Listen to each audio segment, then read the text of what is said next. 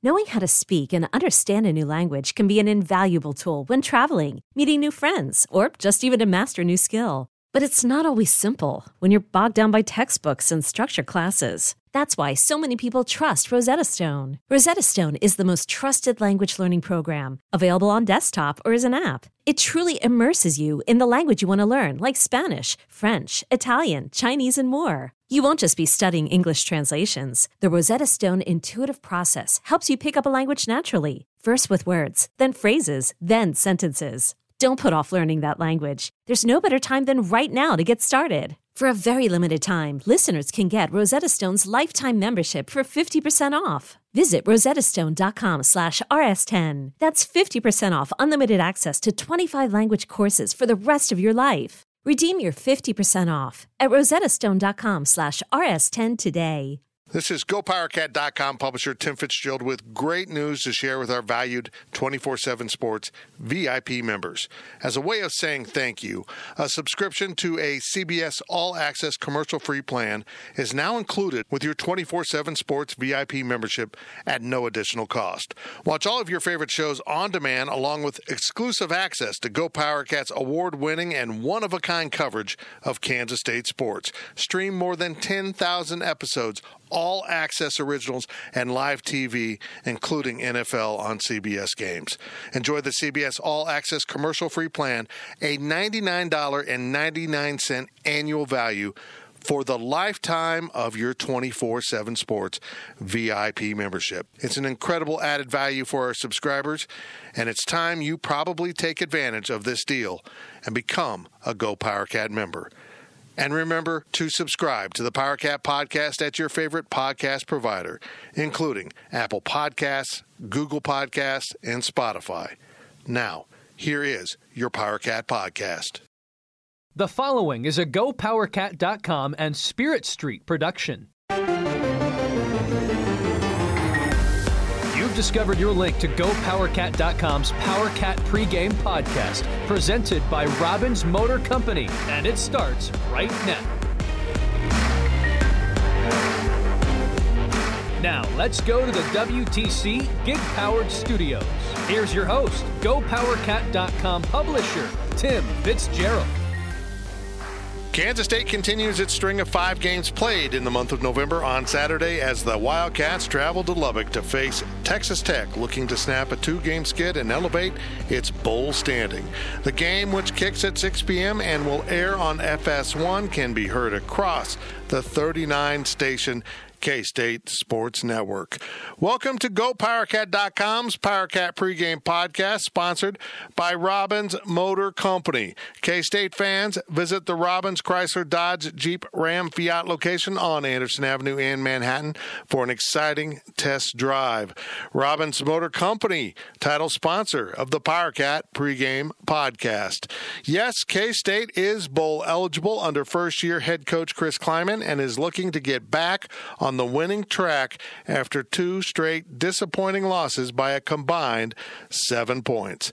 Despite losing those 2 in a row, K-State is 6-4 on the season and 3-4 in the Big 12. Texas Tech enters the game with a 4-6 overall record and a 2-5 mark in conference play under first-year coach Matt Wells. The Red Raiders dropped a 33-31 decision to TCU at home last week. The Wildcats are on pace to finish the 2019 season in the top 10 in school history in team rushing yards, but getting that running game back in gear will be vital if Kleiman's Wildcats want to earn this conference road win.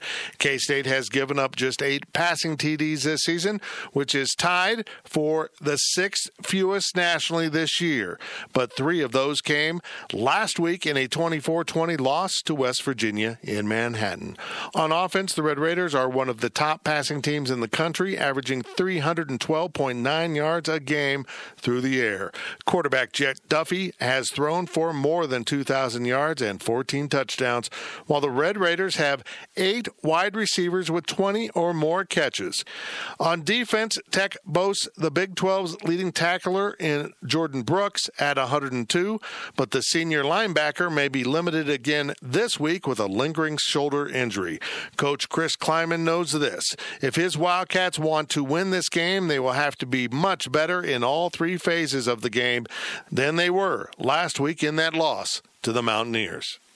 When you're going to be into the games that we've been into, 27-24, 24-20, those are critical plays. If you're in a 10-7 game, yeah, those things are going to be an impact, but maybe not as much. If you're in a 56-52 game, they're not. But where we're at right now, where it comes down to all three phases having to be on point. All three phases for us have to play well or not lose that phase for us to be successful.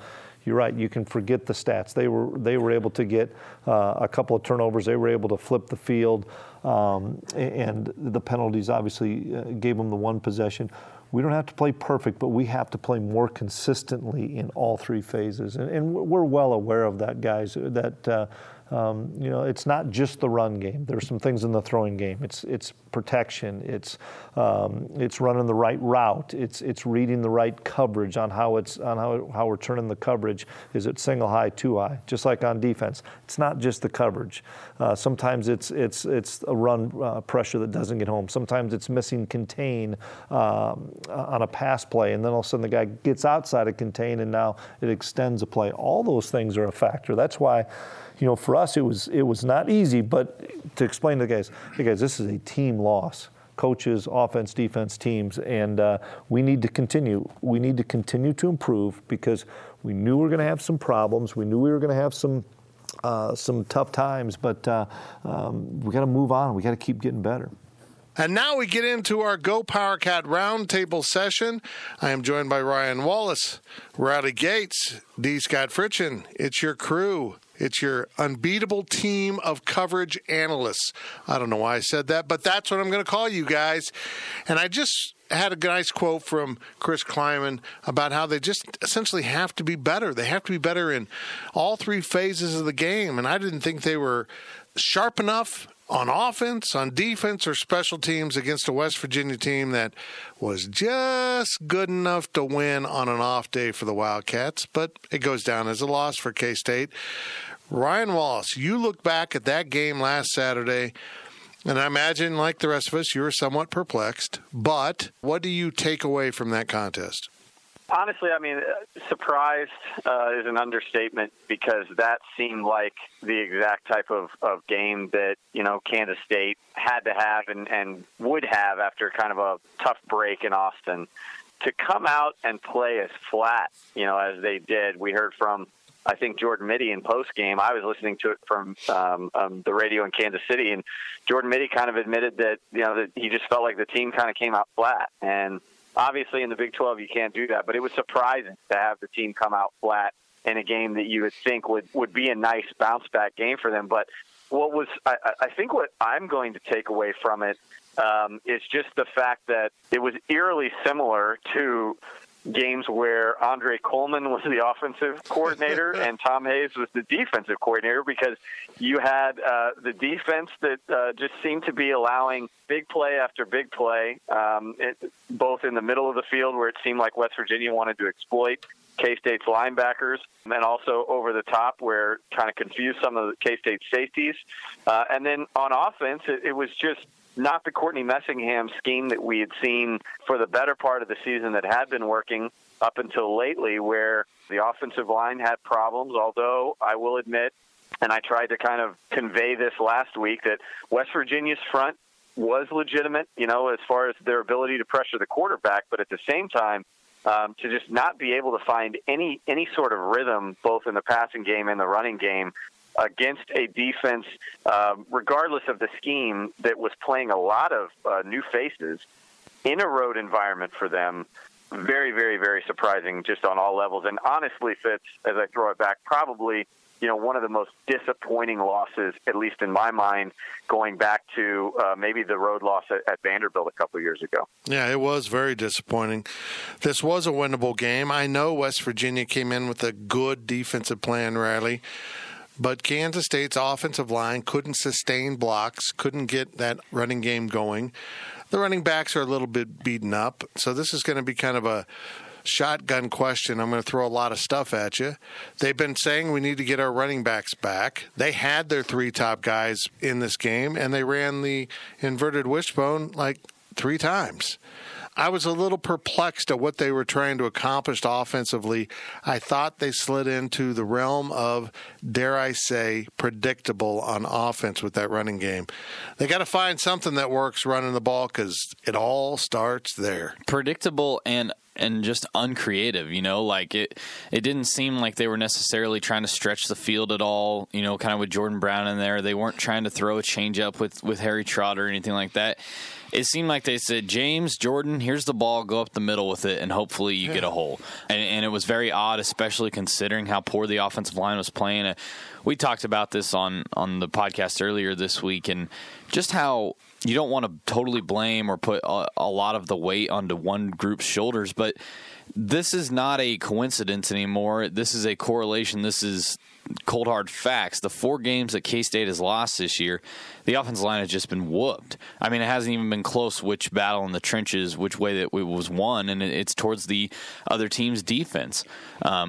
Oftentimes we're seeing offensive linemen watch their running backs get tackled, which is just, it's dumbfounding to me. And so, I mean, yeah, I think it's honestly that simple with the running game. They're healthy for the most part. I mean, as healthy as you're going to be 10 games into the season at the running back position. So it's as simple to me as the offensive line simply needs to execute better. And I think it's pretty telling that James Gilbert has now said not once but twice, because he said it in postgame and he said it on Tuesday, guys aren't necessarily just getting the blocks out there. And I think that's what's being conveyed to the team. I don't think he's necessarily trying to throw the offensive line under the bus. I think he's calling it out as they're calling it out in film. They have a good scheme drawn up, but if the offensive line doesn't do their jobs, it's not going to go anywhere. The offensive line, the running game, D. Scott Fritchen, is this team.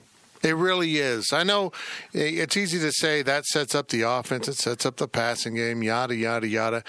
The running game sets up the defense. It's about time of possession. It's about wearing down the opposing defense and keeping your defense fresh. For this Kansas State team to succeed, and Chris Klieman has mentioned it, hinted at it, outright said it, you got to run the ball. You got to run the ball well and do it definitively and be confident in it.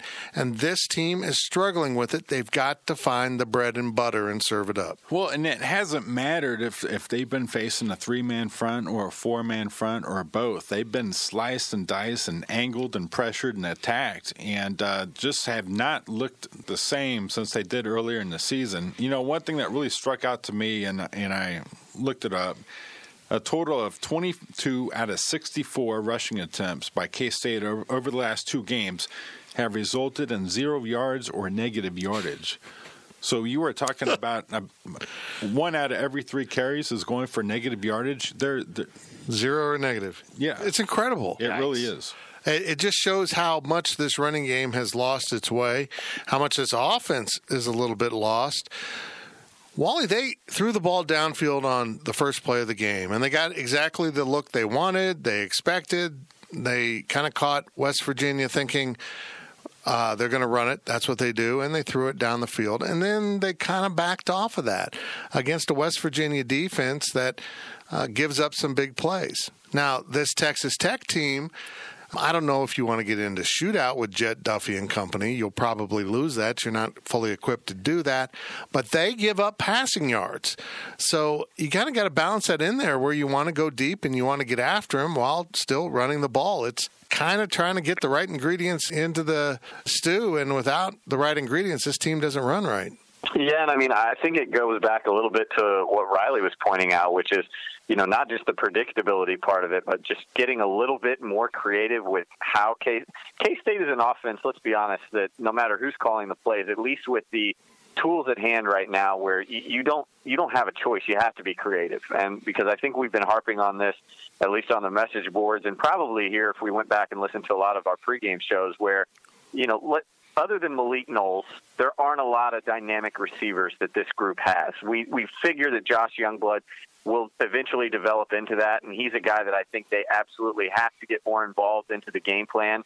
But Dalton Schoen's not a guy that has consistently, aside from at least that opening play on Saturday, can show that he can be a big play threat. Landry Weber isn't that guy. Joaquin Gill, for the most part, isn't that guy, and it goes on down the list. So they've got to get creative. And when you go back and look at West Virginia, the best drive, the opening drive, the second drive to start that game, and also the first drive of the second half, it seemed like Courtney Messingham had some more motion.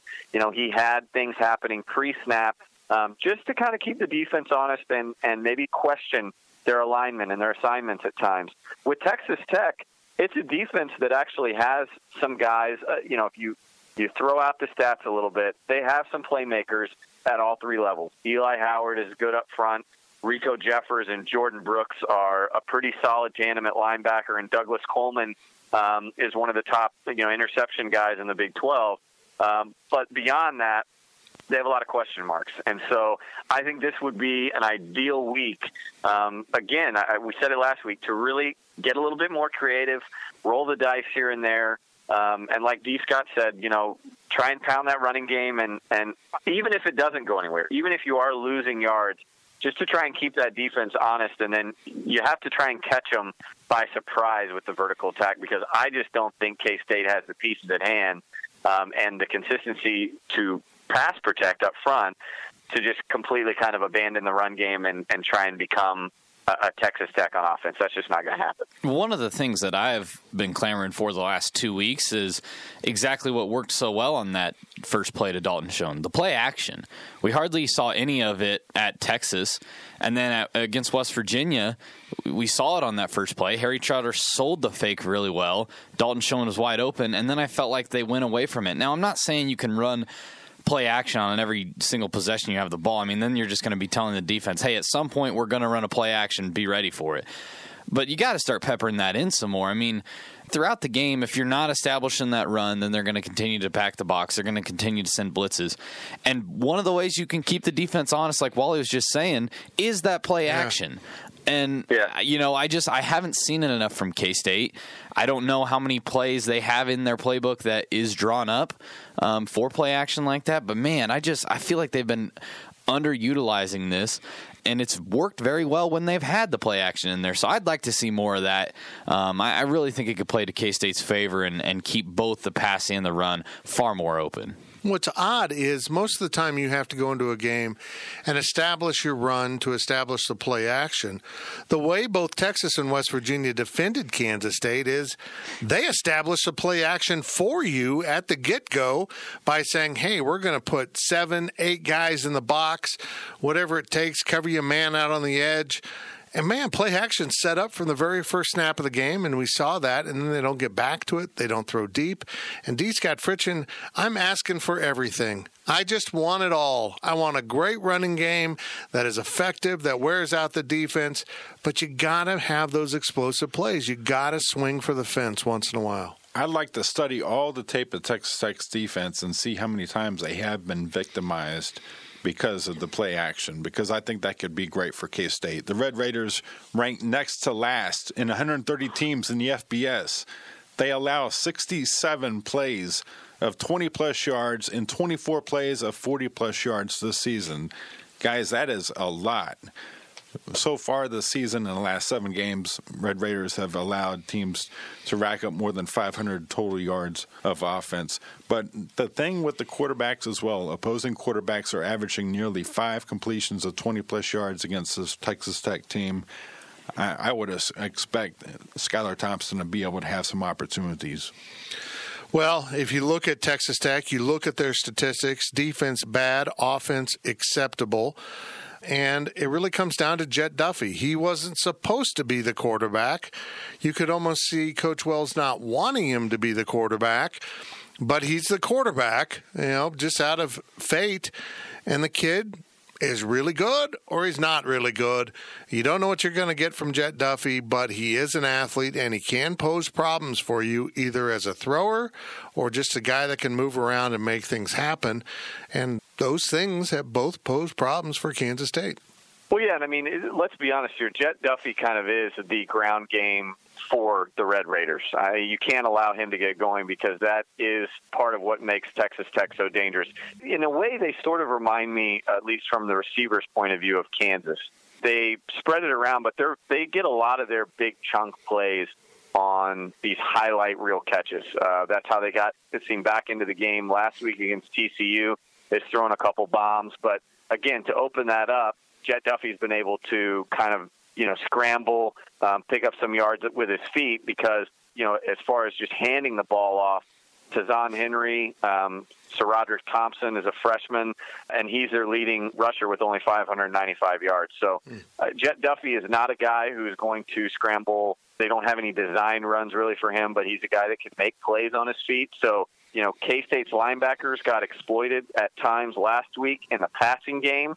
They have to be a little bit more sound this week in preventing scrambles and really locking down the run, which I think is probably more in their MO anyway. That's what Daquan Patton and Eli Sullivan are good at. And so, in a way, K-State has struggled at times with dual threat quarterbacks, but I think this kind of contest against Jet Duffy, this battle, maybe comes at the right time for him. I hope they're watching a lot of the tape against Spencer Sanders from that Oklahoma State game. I mean, Spencer Sanders, I think, is better. Oklahoma State as a team is better, and they obviously had a better weapon in Tylan Wallace at the time, but it kind of feels a lot like that situation. I mean, Spencer Sanders wasn't a guy that was going to necessarily be the leading rusher for Oklahoma State, but he was the guy that you had to respect on every single play because you want to send a blitz, fine, he can either beat you in the air or he can outrun you. You want to give him time back there, he can still throw it. I mean, they both throw the ball and run the ball so effectively. And, we've heard the talk, Sam Ehlinger, he's a dual-threat quarterback. Well, kind of, not really. This is a true dual-threat quarterback, and I think that Oklahoma State tape can really benefit K-State this week. Ironically, the time they got hurt the most by a running quarterback was Max Duggan at TCU, who's not a running quarterback.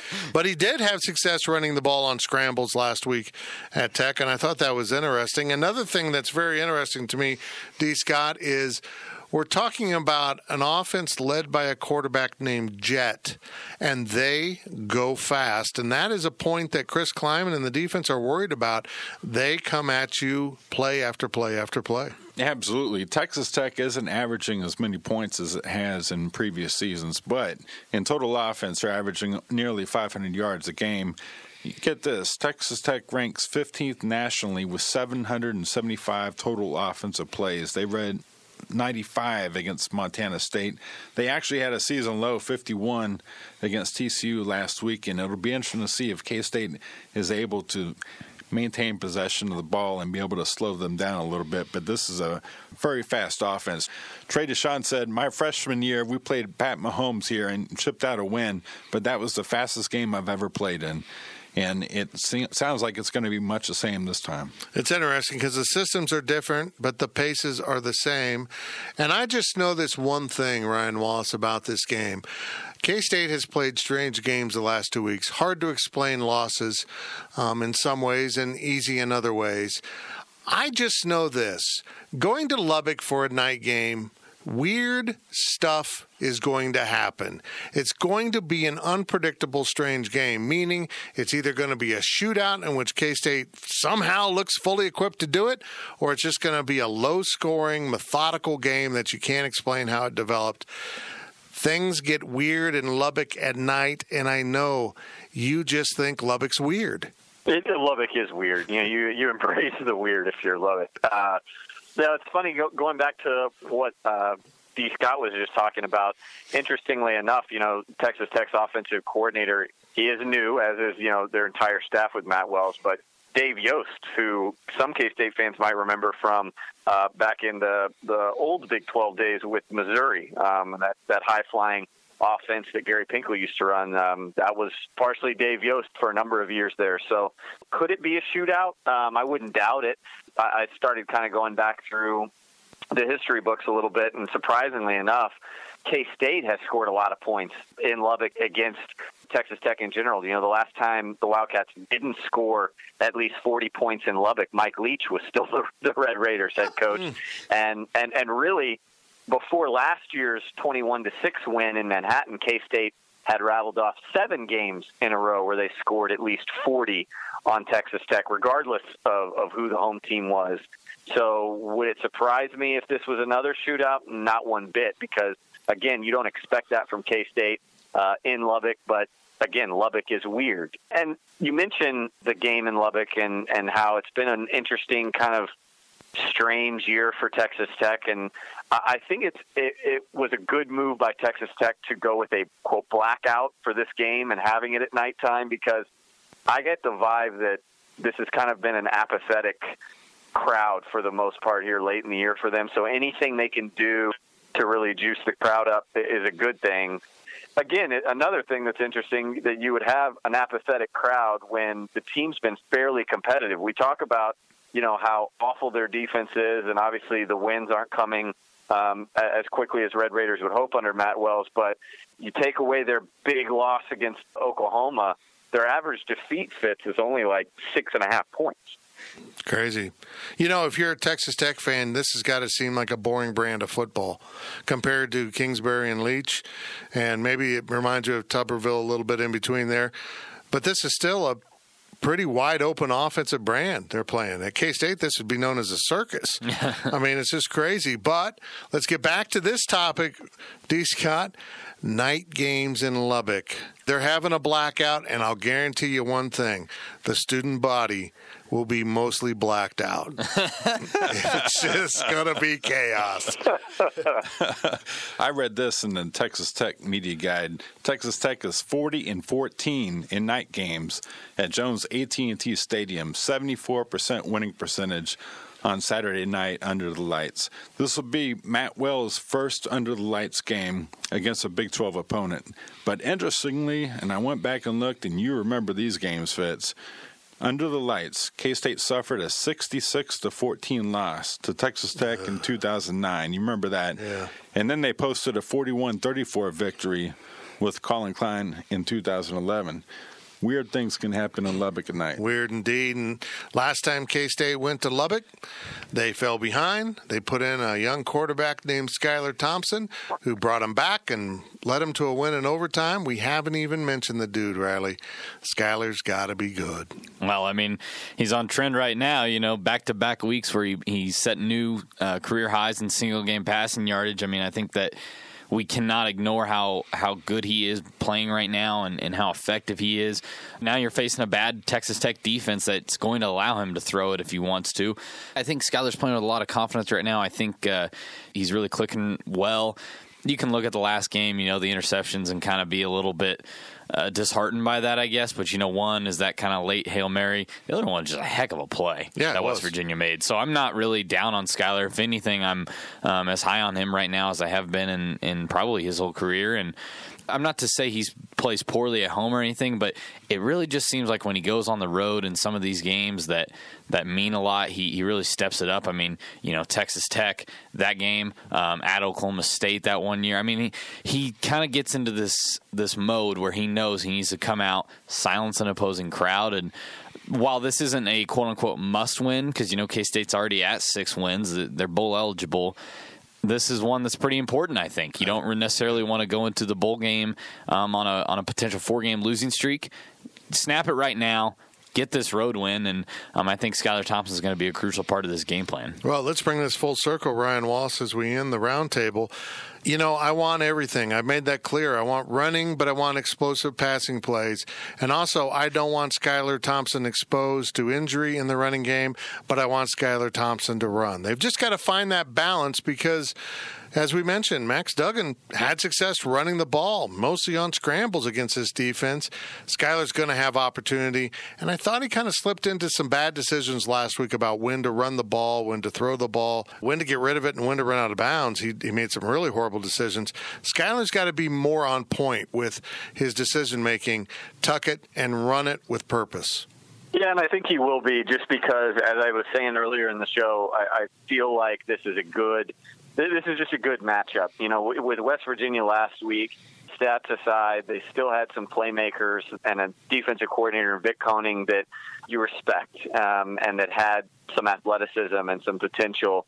Really aside from maybe 1-2 guys with this Texas Tech defense, I think Skylar Thompson's experience and his motivation to be better after a loss against West Virginia last Saturday, I think that'll be enough to propel K-State. I like the opportunity of Skylar running. I think we could see Jordan Brown maybe a little bit more involved in the passing game, out in the flats or on wheel routes, more play action. I like K-State's offense in this one, and I like Scotty Hazelton bouncing back with this defense. It won't be easy. It never is in Lubbock, or it seems like it rarely is in Lubbock. But I think that you're going to see a really, really strong performance from Skylar Thompson and a pretty solid performance overall from this K-State team, especially given the type of offensive numbers that Texas Tech has put up this season. Well, let's let Chris Klieman bring this to a close, as this roundtable session has been quite nice. Thank you, gentlemen. We asked Coach Klieman on Tuesday about the need to have those explosive plays, and he said yes, but we can't forget who we are. He wants to run the ball. We need to still stay within what we do, because I just don't think we're a team that's going to get in four wides and throw it 45, 50 times. We don't want to do that. In the same respect as we watched the TCU game unfold, TCU had a lot of success with quarterback scramble. I mean, they blitzed the heck out of TCU. Texas Tech did, and the quarterback beat him with his feet. And so Skylar's going to have to be able to avoid some rush as well, simply because if we want to get into a throwing game, it's going to be a pressure game. We saw that in the last couple weeks that they've played. So we still need to establish the run so that we can't get into a nothing but throw and they can lay their ears back, or if we can't run the football early and we're in a bunch of third and longs, they're going to pressure us, and that's something that we want to be able to run the football on a 3rd and 4, on a 3rd and 5. We've shown the ability to do that with the quarterback run or with our jet series, but when you're 3rd and 9 and 10, defenses aren't as worried about it. Now we bring in Jared Johnson, publisher of InsideTheRedRaiders.com, our sister site here on the 24/7 Sports Network. Jared, how are you doing today? I'm great, man. Thanks for having me on the show. How are your Red Raiders doing today? What is the mood in Lubbock after that loss to TCU? Well, it's not good, as you'd expect. Yeah. If you ask the common fan, they're sort of like, thank God it's basketball season, which, Yeah.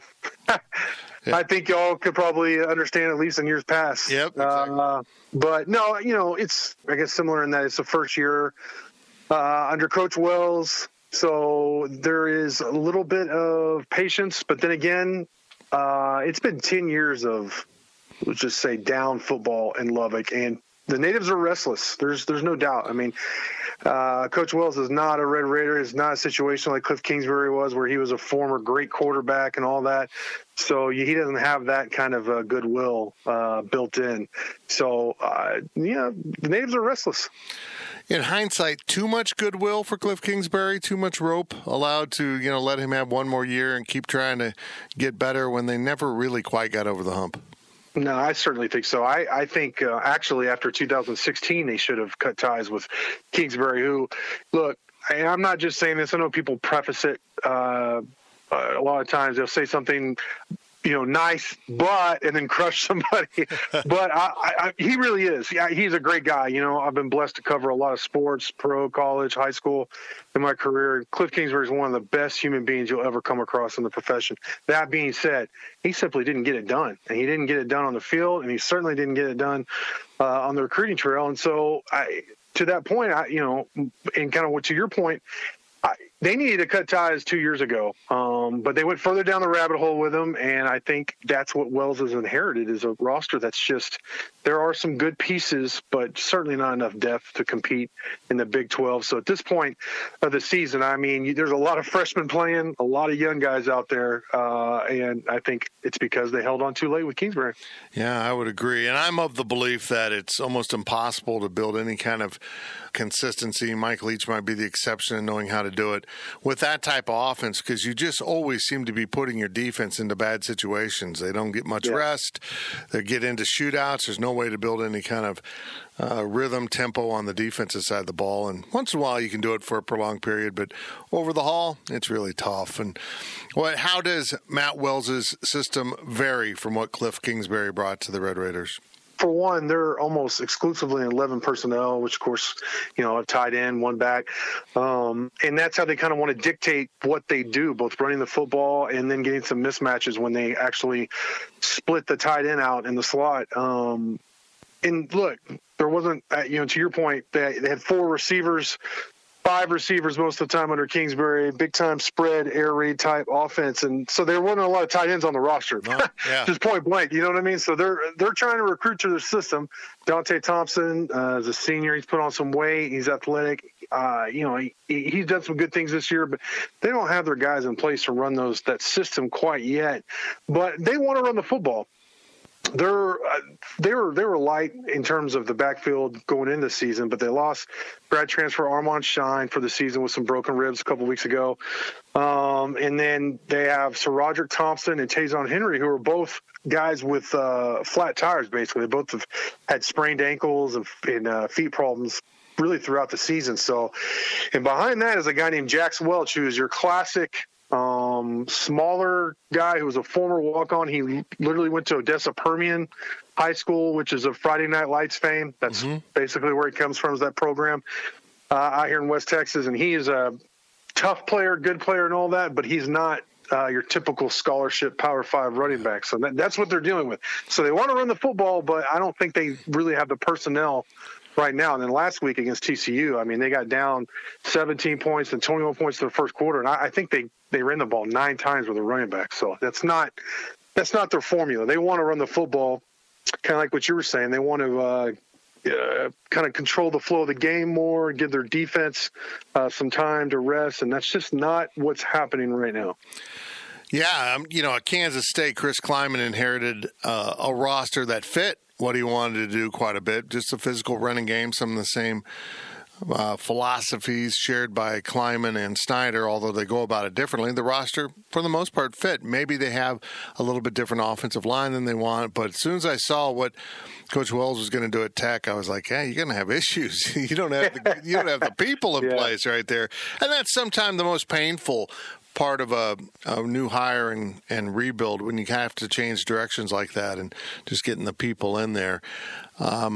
But that TCU game has to just be really disappointing. That was one that got away. That was very winnable. It was at home. These two teams had very similar games last week. Winnable home games. Let them get away. And for the Red Raiders, just put their backs against the wall. They got to beat K-State and Texas to finish this off and get to a bowl. And it's still out there, but that's a tough road. Yeah, it really is. I got to say, I didn't watch the Kansas State-West Virginia game, but I watched the OU game almost in its entirety. And man, I'm so impressed, obviously, with that victory. And that's got to be huge for the program. It's hard for me to imagine that team losing to West Virginia, because the West Virginia team I saw, and they didn't start Daggy, though, we'll say that. But the West Virginia team I saw was probably the worst in the Big 12, maybe even worse than Kansas. So I have a question for you. Well, how did that happen? Well, Daggy how did that Kansas? He is good. Yeah, okay. He's good. He's more what they need. If you go look back at the statistics, you're going to wonder how Kansas State lost, and it really came down to a couple turnovers and Daggy making big plays. I mean, he's just got that quarterback gene, as you know, as someone who's seen his brother play.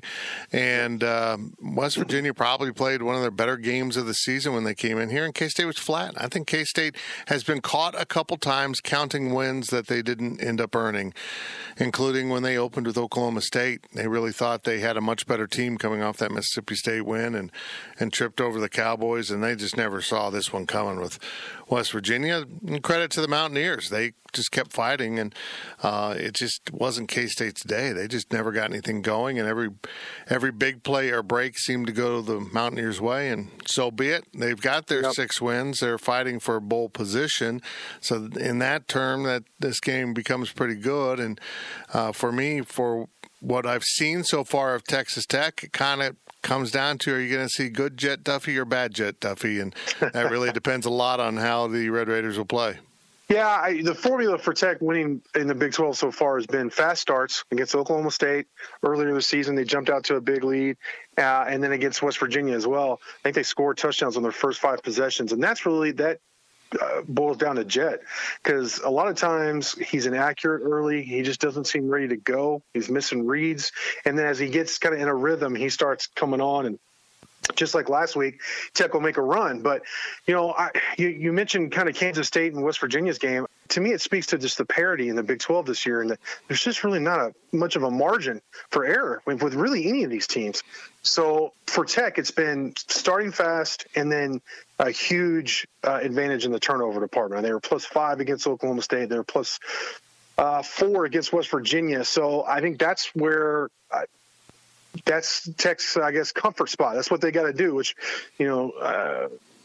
everybody wants to have a big margin in the turnover department. And I don't know if Kansas State's, I haven't looked at the stats or anything, if Kansas State is a team that turns the ball over. They certainly haven't in the past under Snyder. So I wouldn't think, just from what I've seen, they haven't a lot with Klieman. They haven't until the last 2 weeks. They had one against Texas that proved to be pretty big in a game you lose by 3 points. Yeah. Having a turnover in Texas territory proved to be pretty significant. And, on Saturday they had a turnover on their last offensive play of the game, and Skylar Thompson just didn't lead the receiver, Dalton Schoen, quite enough and underthrew it and had a touchdown if he got it out there and just didn't get it out there. It got picked. So, the turnovers the last 2 weeks have been significant and losing 2 single-digit games. And like you said, there's so much balance and parity in this conference. I would have never thought a team with the new coach was going to beat Oklahoma, be it K-State or anyone else. Yeah. But K-State was on their best that day, and Oklahoma was maybe a little shell-shocked from how they got hit in the mouth by the Wildcats. So you just got to come out and play each game. And for the Red Raiders, I know this, it's all about context. Defense seems to be better at times in Lubbock, and that's got to be another area where their rebuild is not very easy, because there just hasn't been a defensive mentality, the kind you want in the Big 12 down in Lubbock. No, there certainly hasn't for a long time. A defensive mentality. And they've had some good defenses, or they did, relatively speaking, with Leach. 2008, when they won 11 games, they had a pretty good defense. But it's been few and far between, really, since the late 90s, where they ran the ball and played good defense under Spike Dykes. So that's a long time. This is kind of a big debate inside the Red Raiders on our board right now. Is this defense really any better? Because you look at the stats, they're giving up less points, which is the ultimate metric. I said, but then again, they're giving up, I believe they're worst against the pass in the Big 12 in terms of yardage, and second to last against the run. So really, in my mind, it's just the style of play. They're running the ball more. Under Jet Duffy, they're not going as fast tempo. And I think some of the other teams, certainly Kansas State still likes to run the ball. But teams like Baylor, Oklahoma, they still run the ball, or they run the ball more than they did, say, 4 years ago or 3 years ago. And I think that's the trend, and I think that's the right trend. I think it's still spread, of course, but having the power running element, kind of like actually under our brows, where they would, you have to stop their power running game, and then they hit you play action over the top. It was pretty simple and quarterback friendly, but man, was it effective. And I think, to me, that's the offense to run. I agree. That's the most successful offense. I agree, football. And they paired a pretty good defense with it, in the fact that they allowed Phil Bennett just to go take a bunch of chances, blitz, try to get turnovers. And if the other team's probably going to score, either let them do it quickly or get the ball back with a turnover. And then once they got turnovers, it was blowout time. It's going to be an interesting game. I think Kansas State's on the back end of their season in terms of having much gas in the tank. The Wildcats look worn out. They haven't had an off week in a long spell. Their off weeks were both early in the season. And, with the new coach, you don't have as much depth, and they're just running low right now. And I imagine Tech's kind of the same way. Oh, yeah. It's a battle of attrition. Really, you look at it, if I had told any Tech fan going into the season that they'd be without Alan Bowman, who they lost early, TJ Vasher, who's been suspended the last 2 weeks, their leading receiver. Yeah. And then Armand Shine, who was their starting running back to start the season. Jordan Brooks, who's really played at all Big 12 level, some say all-American level. He's hurt with the upper body injury. He tried to go last week, and he just couldn't. He couldn't go. I even said to our senior writer, Joe Yeager, I said, Brooks doesn't look right. And then they pulled him, the next series. So and he relies on speed and his instincts and everything. That's a big hole. I mean, at times he seemed like he was playing on his own out there on that defense. So that's huge. And then several other DBs also struggled. If I had told Tech fans before that, they'd say, hey, they're not going to win a game without those guys. You just don't have the depth, and that's really all their talent. So, but that's where they're at right now. And to Coach Wells' credit, to the team's credit, for all the problems, they're still fighting. You know, they could have folded last week. They were down 17-0, 24-3. They fought back. They took a lead in the second half. Now, look, they fumbled in the final 2 minutes, and it cost them the game, and they're struggling to win close games, but they're at least fighting, which, you know, you've been around long enough, you cover enough teams. There's just some teams who just don't seem to have that mentality, and this team seems to, at least so far. Any update on Jordan Brooks for this weekend? You know, I think he might go because it's senior night. Sure. He's a 4-year starter. I think he may suit up. It's hard for me to imagine him being very effective, but you know, he's played with like torn shoulders before. I mean, this is nothing new to him to have these kind of injuries, and still played, you know, not necessarily 100%, but up to a certain standard. To me, it's going to be hard to expect him to go 4 quarters, especially against this type of system. I mean, one thing if he could run around, be playing in space, but to be taking the pounding I'm expecting from Kansas State's offense, then I think it's going to be tough for him to play 4 quarters. That's Jarrett Johnson, publisher of InsideTheRedRaiders.com, our companion publication on the 24/7 Sports Network. Jarrett, I appreciate you taking some time and talking to us on the PowerCat pregame podcast. Oh, man, it was a blast. Thanks for having me on. That'll do it for this segment of our pregame podcast. Sit with us. Don't move. Our analysts are all lined up and ready to keep you informed on what to expect for Saturday. We'll be right back. The experts from GoPowerCat.com will return with more on the PowerCat pregame podcast, presented by Robbins Motor Company. This episode is brought to you by Progressive Insurance. Whether you love true crime or comedy, celebrity interviews or news, you call the shots on what's in your podcast queue. And guess what? Now you can call them on your auto insurance too with the Name Your Price tool from Progressive. It works just the way it sounds. You tell Progressive how much you want to pay for car insurance, and they'll show you coverage options that fit your budget. Get your quote today at Progressive.com to join the over 28 million drivers who trust Progressive. Progressive Casualty Insurance Company and Affiliates.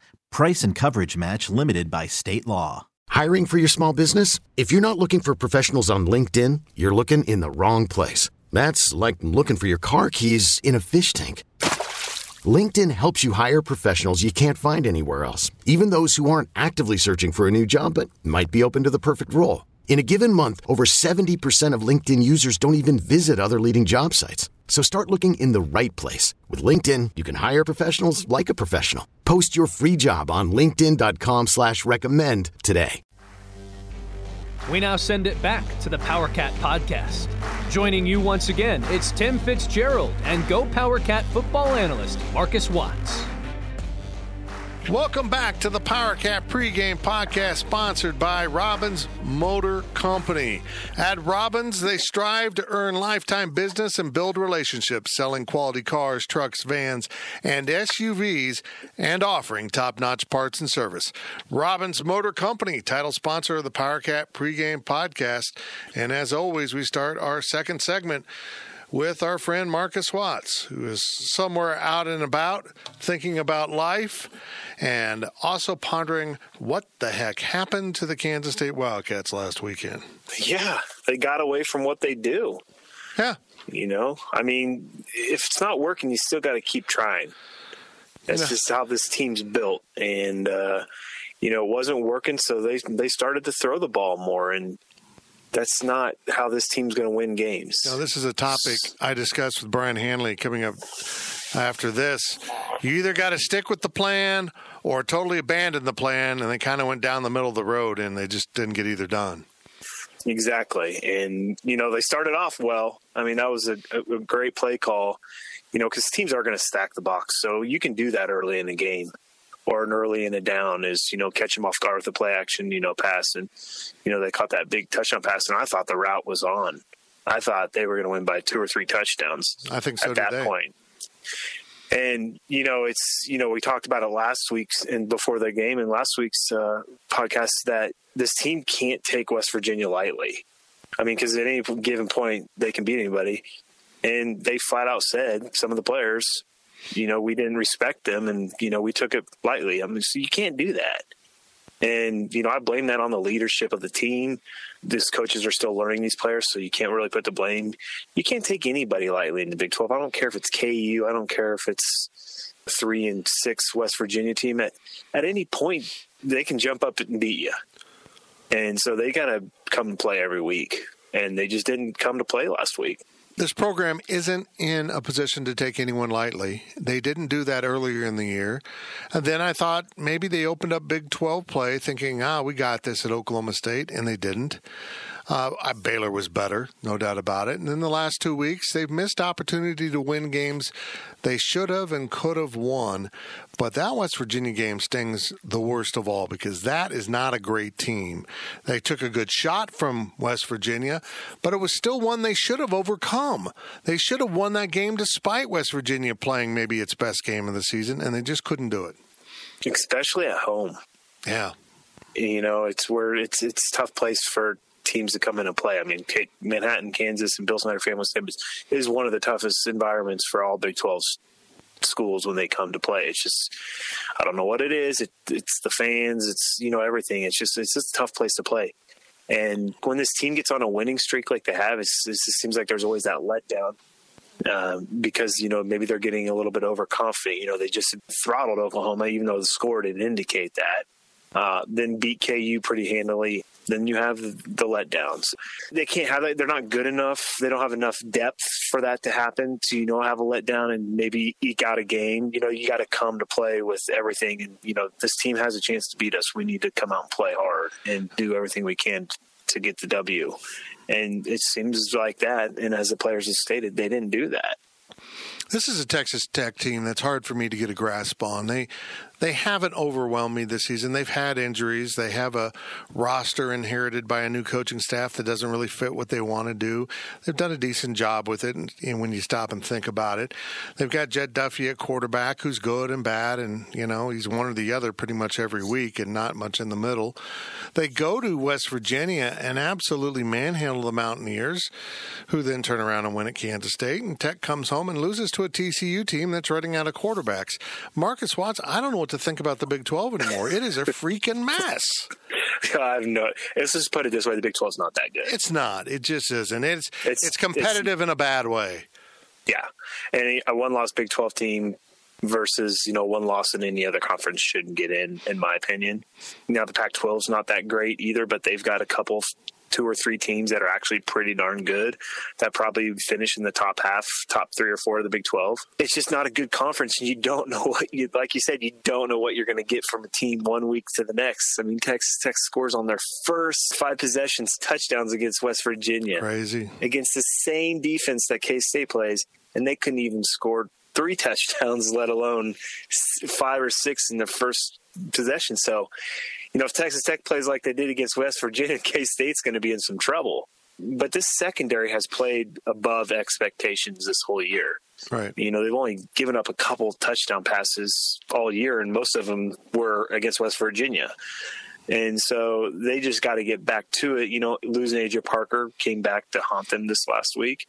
And not having him again this week is going to come back because Texas Tech's going to try to sling it around because that's just the way the team's built. That's what they did to West Virginia. Yep. Yeah, and that may not be what the coaching staff wants to do, but they got to coach to what they have. K-State's secondary is going to have to play well. It's going to be one of those bend but don't break type games, I have a feeling. Just keep them out of the end zone, hold them to field goals, get some turnovers because Jed Duffy will turn the ball over. He'll throw it to you. And you just got to capitalize on it. And they got to get out of there on 3rd and long. It doesn't seem like it's just this year because it happened with, the past couple of years is always converting on 3rd and more than 10. Oh, no. More often than not. And it just, even a penalty, stupid penalty, pass interference penalty. And they just can't give up those plays.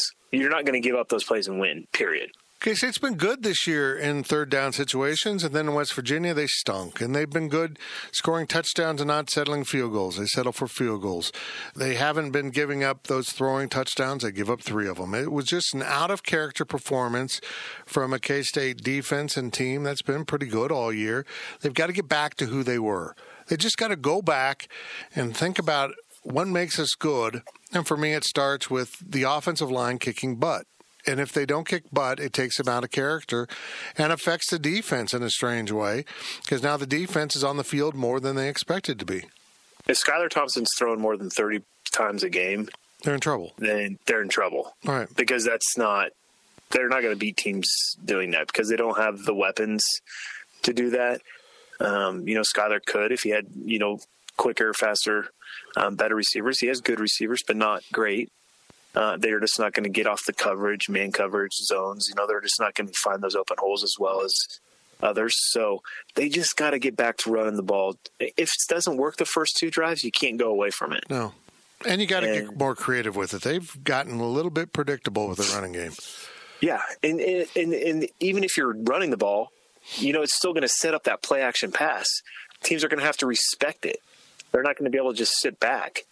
And so you got to keep doing it to set up your play action, because that's the only thing that really is going to work well for K-State and getting the receivers open is that play action pass. So I would like to get into deep breakdowns of this game, but for me, it really feels like if K-State comes out and motivated and focused and stops the silly stuff, it's not that they get a lot of penalties.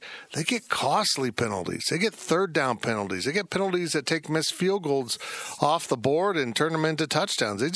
Last week, they did everything they could to help West Virginia win that game, and they succeeded.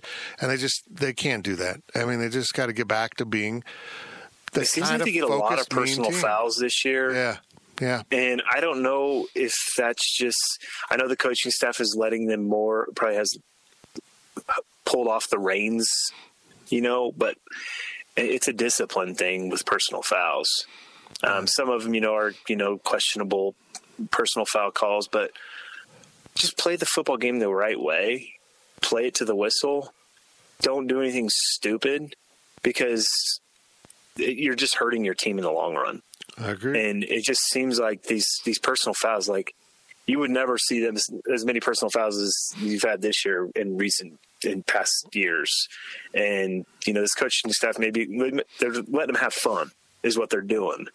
But there's also got to be some, responsibility, and the players need to take it upon themselves that, look, we can have fun and be smart about it and not make stupid penalties. Because a lot of the personal foul penalties are stupid, and they hurt you. I mean, it's 15 yards and an automatic first down. Right. So they just got to cut back on those types of things. Yes, there's going to be holding penalties throughout the game. There's going to be pass interference penalties throughout the game. They got to cut back on the personal fouls. Those things you can really control. That's just about those are things that the players can control. Exactly. Sometimes you get caught holding.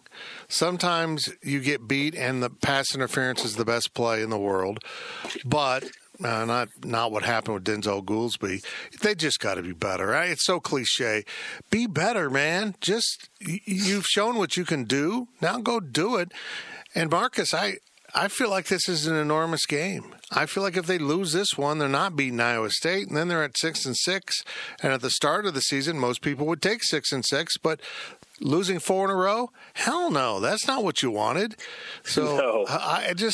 I feel like this is a big one. They can get to 7 wins and really have a fighting chance next week with Iowa State coming to Manhattan to conclude the regular season. And for me, there's a big difference between 7 wins and 6 wins. You are over 500.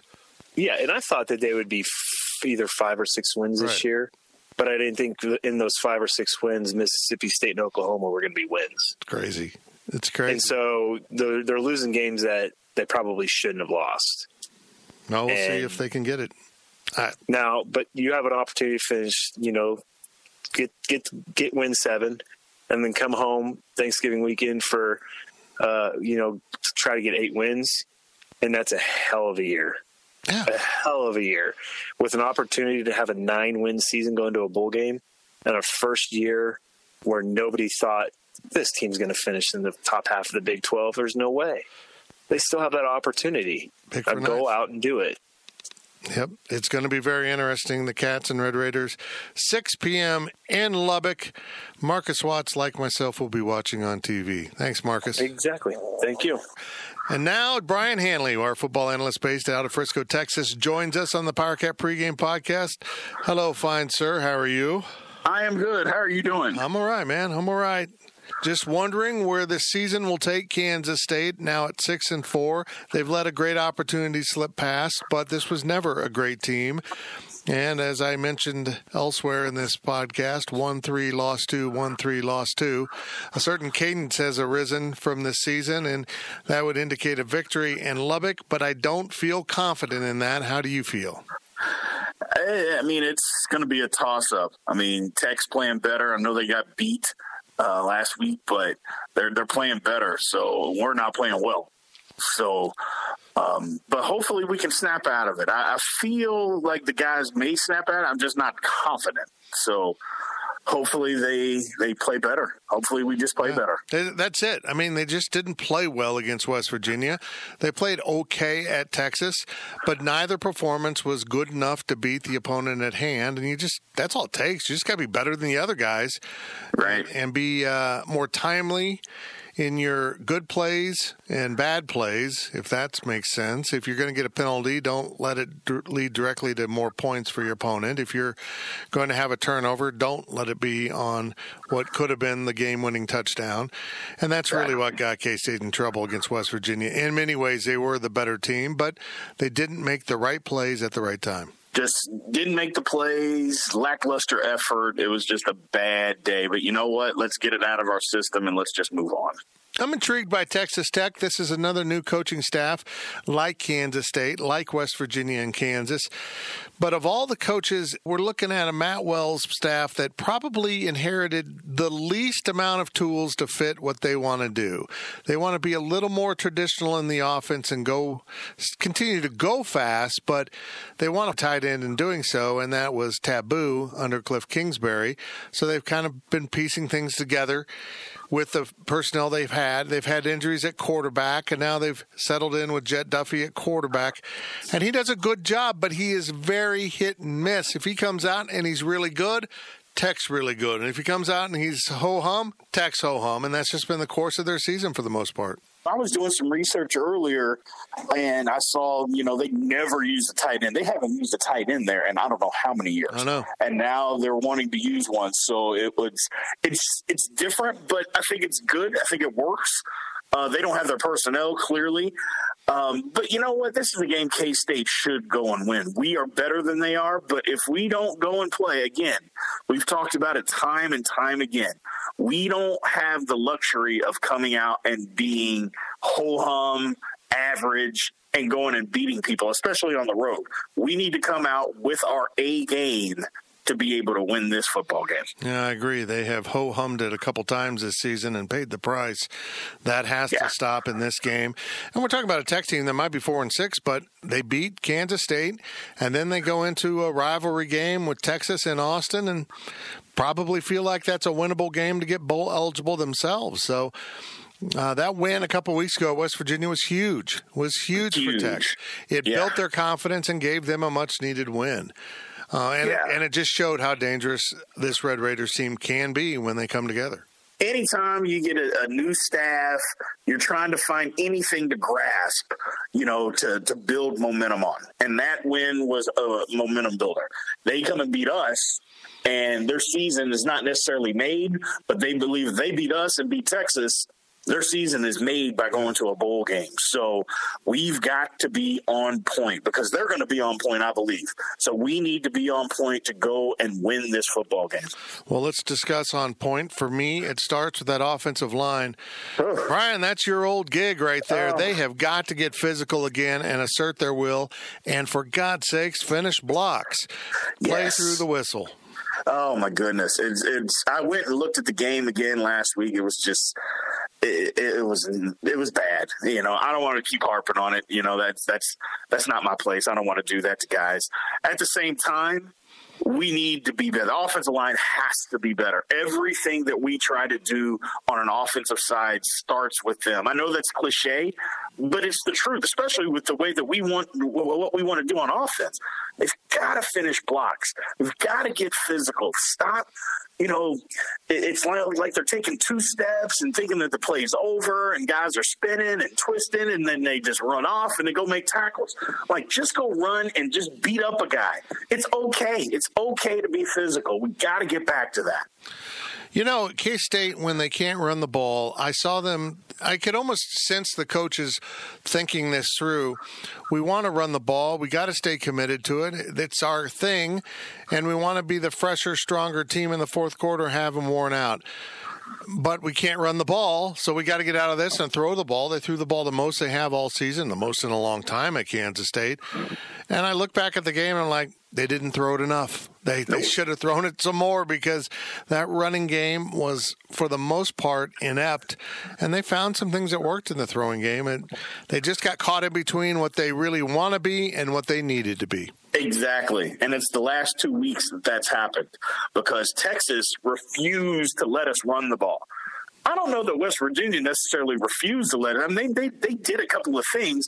We just didn't play well. Texas was a different story. Texas said, you're not going to run it. I don't care what you do. You're not going to run the football. And that was what they tried to stop. West Virginia just did some things where they were trying to stop it, but it wasn't just an all-out, hey, you can't just run it. So, and if that's the case, if teams are going to take away the run, then we have to throw it and just keep throwing it. Because if what we're doing isn't going to work running the football, we got to be able to move the ball somehow. And we can move it throwing the ball. We've been able to do that. So just continue to do that and make them take it away, because sooner or later they're going to try to get tired of us going over the top, hitting slant, just getting chunk plays. They're going to get tired of that, and they'll back up. Well, we have to make them back up, because if they're not going to back up, then just keep throwing the ball. That's what got us in trouble at Texas, is that they never backed up. They didn't care what we did, but we stopped, and we didn't do it enough. I know what they want to do. I know they don't have the tight ends and fullbacks to throw to quite like they'd like to, but you're going to have to find things that work. Other side of the ball. This defense is going to have to come out and be really sound, because Jett Duffy can throw the ball a little bit. Very unconventional. He doesn't look like he can throw the ball. He kind of puts it out there. But he's efficient enough in the pass game that makes him a nightmare in the run game, because he is a jitterbug and he can get around you pretty darn quick. Yeah, they're going to have to be sound, have to hit all their fits, guys be where they're supposed to be. Defensive line, as usual, just getting physical and beating up people.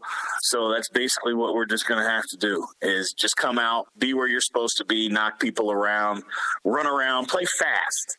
Play fast. They didn't play fast last week. That was disappointing. Got to play fast again.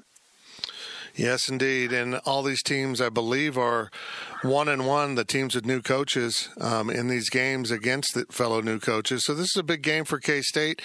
I thought at the start of the season that one coach, one program would emerge from this group of 4, and it looked like it was easily climbing, and here we are. It could end up being someone else, but this just feels like a really important game. They're bowl eligible. I get that. Thank goodness they are.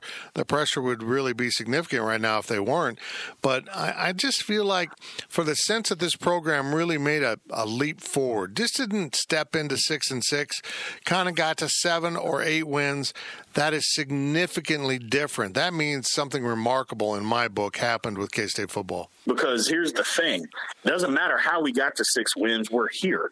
And if we end up 6-6 on the season, then that's going to put us in, regardless of whether we win the bowl game or not, we're going to be on a sour note because we lost the last 4 games in a row. So that's not where we want to be.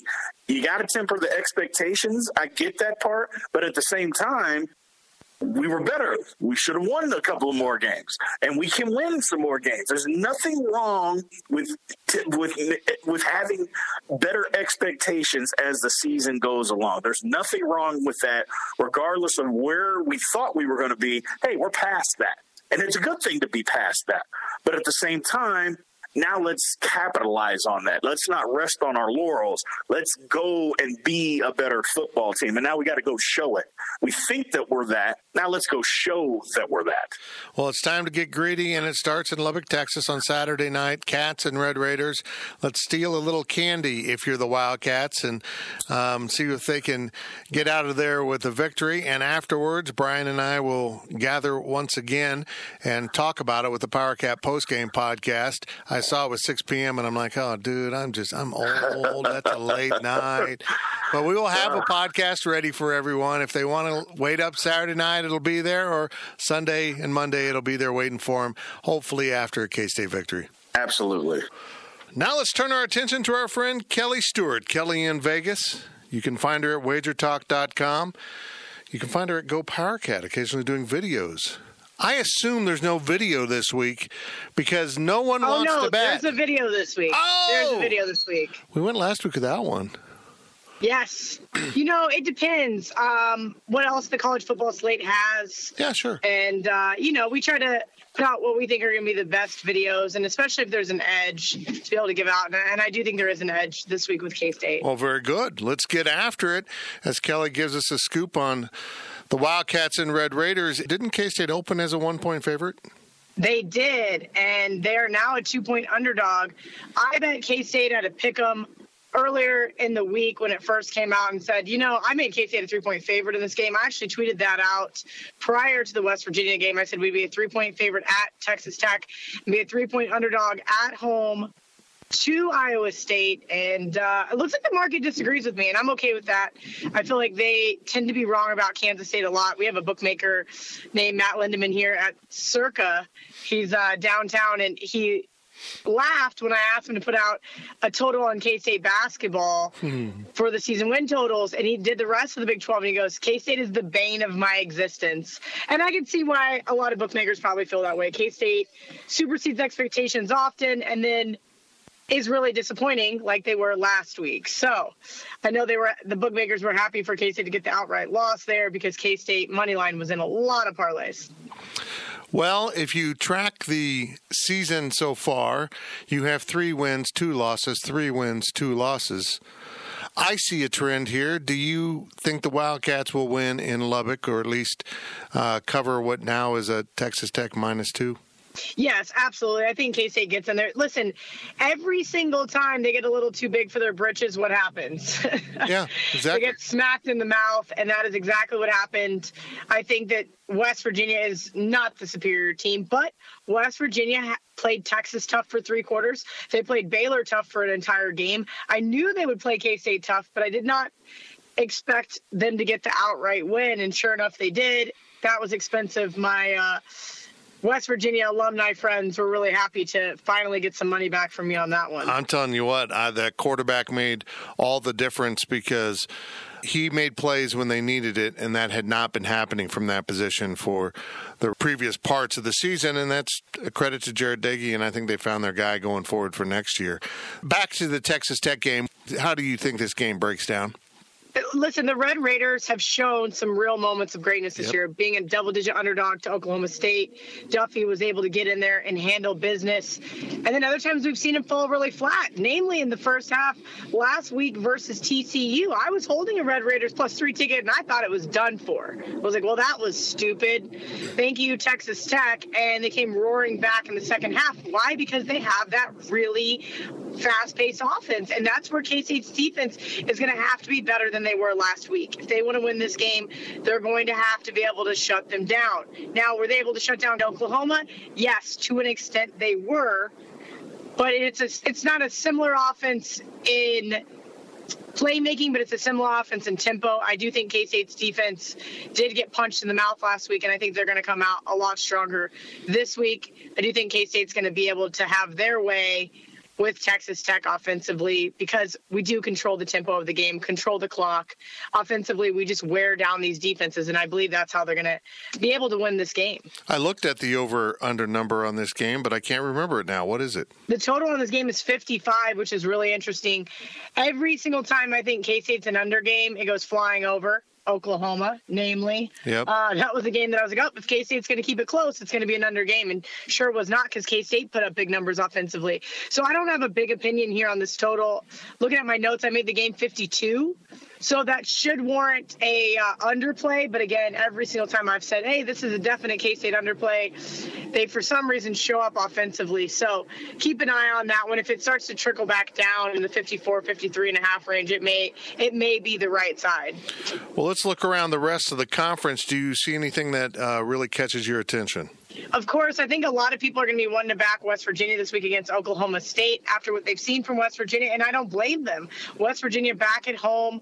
The weather's going to be okay. If it was going to be crappy weather, I'd love to really make a play on the Mountaineers, but 7 is the right number. It just looks really, really trappy, and so don't buy into the Oklahoma State hype here. This is going to be a really close game.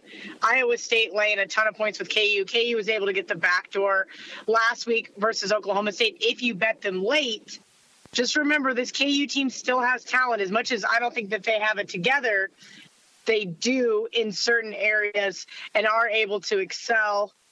I'm not rushing to back KU here. I did lay the 5 with Baylor early on in the week. I bet at 5 on Sunday, thinking that Baylor was going to get bet up pretty high, and they haven't. They're only sitting at 5.5. A lot gets made of Tom Herman as an underdog, and Tom Herman smoked me last week. I laid the 6.5 with Iowa State, and sure enough, Texas was able to keep it close. I was kind of irritated with Iowa State offensively or defensively there, but that's just another story where Texas is loaded with talent, and at any point in time, you got to be wary of them. But I do like Baylor laying the 5. Now, a lot of people would say, at least in this industry, that they had their soul crusher game last week. They definitely cost me a lot of money not winning that game outright versus Oklahoma as a 10.5-point underdog. But Tim, I still think Baylor has a lot to play for. I think Matt Rule has his team well coached. And if they can beat Texas and if they can win their next game against, KU, they'll be fine in theory. They'll be in the Big 12 championship game. So it's not like they are completely out. Yes, they're out of the national title contention, but those of us in Vegas will tell you they were never really in it. Similar to Minnesota, as we saw, after they were able to beat Penn State. Well, how come Minnesota's not even in the top 10 because they're undefeated? Well, the power ratings will tell you why. Sure enough, both teams lost the following week. So I don't think, unless Baylor's expectation really was national championship hopes, I don't really think the soul crusher game really comes into play there. And how do you have a letdown spot against Texas? Everybody wants to beat Texas. That is the team to beat. So I think they show up big this week. And then TCU at Oklahoma, I mentioned I bet against TCU last week and was really kicking myself in the first half. But this TCU team struggles a lot, and we've talked about this before with their quarterback issues or lack thereof quarterbacks. At any point in time, we may have a kid that played quarterback in high school under center, and I just cannot trust my money on that possible liability, especially against an Oklahoma team that came roaring back in the second half, gave Baylor basically 5 minutes of possession in that second half of that game. So look for Oklahoma to keep their pedal to the metal, but I think Oklahoma's chances of getting into the college football playoff are all but done as well. Yeah, they're going to need some help. I think there's no doubt about it. They're going to need some chaos in the Pac-12 and some back and forth in the SEC with some upsets, which we don't typically see. That's the thing about the SEC that I think is a little bit different. There's some real separation between their top and everyone else. You don't see a lot of those teams losing like Oklahoma did to Kansas State. They just don't. You're right. And we see it every once in a while. We'll see a team falter, but it's very rarely in Alabama. If they do lose, it's to Georgia or it's to LSU. And you're absolutely right. I mean, years ago, we used the hashtag SEC myth because to say the SEC is the best conference, they're not. They have some of the best teams in the country, by all means. But the parity level is just not there like we do see in the Pac-12 and the Big 12. And really outside of Clemson in the AAC. The AAC is all over the place. I mean, looking back, how did Duke throttle Virginia Tech like they did? And now, Va-Tech's roaring back. So it's interesting to say that, but you're right. There's about 3 really good teams in the SEC. A couple of good teams and a lot of really bad teams. And let's keep in mind the SEC is in November. It means it's time to cash in the fact they only play 8 conference games, and they're going to line up against a team like Lower Middle Eastern State and beat them. They get a free pass in November quite often, and it's maddening to me that they get away with scheduling only 8 conference games. That it's still allowed to happen, right. Yeah. And they're not devalued for it. Well, when you play teams like Western Carolina and Stanford and Eastern Tennessee, Abilene Christian, Tennessee Martin, those are just a few of the teams that the SEC is playing this week. While, LSU gets to play Arkansas, they might as well be playing Tennessee Martin. They're the biggest spread on the board. So it is maddening that it's allowed to still happen. There's some definite bias in the NCAA towards them as well. And it's just how it is. Until another team comes in there and proves that they're better, we're going to see that continue to happen. I agree 100%. It is Kelly Stewart, our Las Vegas odds maker. You can catch her later this week at GoPowerCat.com. Maybe it was earlier this week, depending on when the video arrives. And of course, we're going to do it. We're doing it here in about half an hour. Awesome. In the parking lot. It'll be probably awaiting this podcast. It'll probably be out tonight on Wednesday, and then Thursday arrives the podcast. Kelly, thank you very much. Absolutely. Thanks, Tim. It's hard to believe, but it's Game 11 of the 2019 Kansas State football season under first-year coach Chris Klieman. And Saturday, the Wildcats play at Texas Tech. We've heard from the Go PowerCat staff as well as our GPC analysts and Jarrett Johnson from the Texas Tech 24/7 Sports Network site. Coming off that 24-20 loss to West Virginia, Kansas State is on its heels heading to Lubbock. Subscribers to GoPowerCat.com can read my 5 keys to victory analysis Friday at GPC, but in a minute I will give you my score prediction for this contest. As we wrap up this week's PowerCat pregame podcast, we want to thank our sponsor, Robbins Motor Company, and I remind you that a subscription to GoPowerCat.com now comes with a free no-ads subscription to CBS's all-access streaming service. It adds more than $100 of value when you sign up for our award-winning coverage of K-State sports at Go PowerCat. Don't miss out, because these are fun times to be a K-State fan, and go click that join button and check out the special that fits you best as we come down the home stretch of football.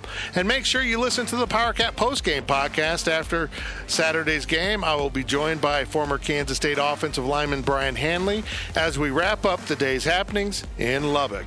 And now it's time for my game prediction. And yes, the Wildcats should be returning to their winning ways. Kansas State 31, Texas Tech 27. I'm Go PowerCat publisher Tim Fitzgerald. It's the Wildcats versus the Red Raiders, Saturday at 6 p.m. in Lubbock, Texas. You've been listening to the PowerCat pregame podcast presented by Robbins Motor Company. PowerCat Podcast. All rights reserved. GoPowerCat.com and Spirit Street Publishing. Okay, picture this. It's Friday afternoon when a thought hits you. I can waste another weekend doing the same old whatever, or I can conquer it. I can hop into my all-new Hyundai Santa Fe and hit the road. Any road. The steeper, the better. Because my all-new Santa Fe is available with H-Track all-wheel drive, so I can hit the trail without a worry in the world. Heck, with 3 rows and best-in-class rear cargo space, I can pack the whole family in with all our gear. We've got available dual wireless charging for our phones, so we'll never lose touch with civilization, and we won't lose touch with the primordial power of Mother Earth. So which is it? Waste the weekend or do something a little more epic? And conquer it in the all-new Hyundai Santa Fe. Visit HyundaiUSA.com or call 562-314-4603 for more details. Hyundai, there's joy in every journey.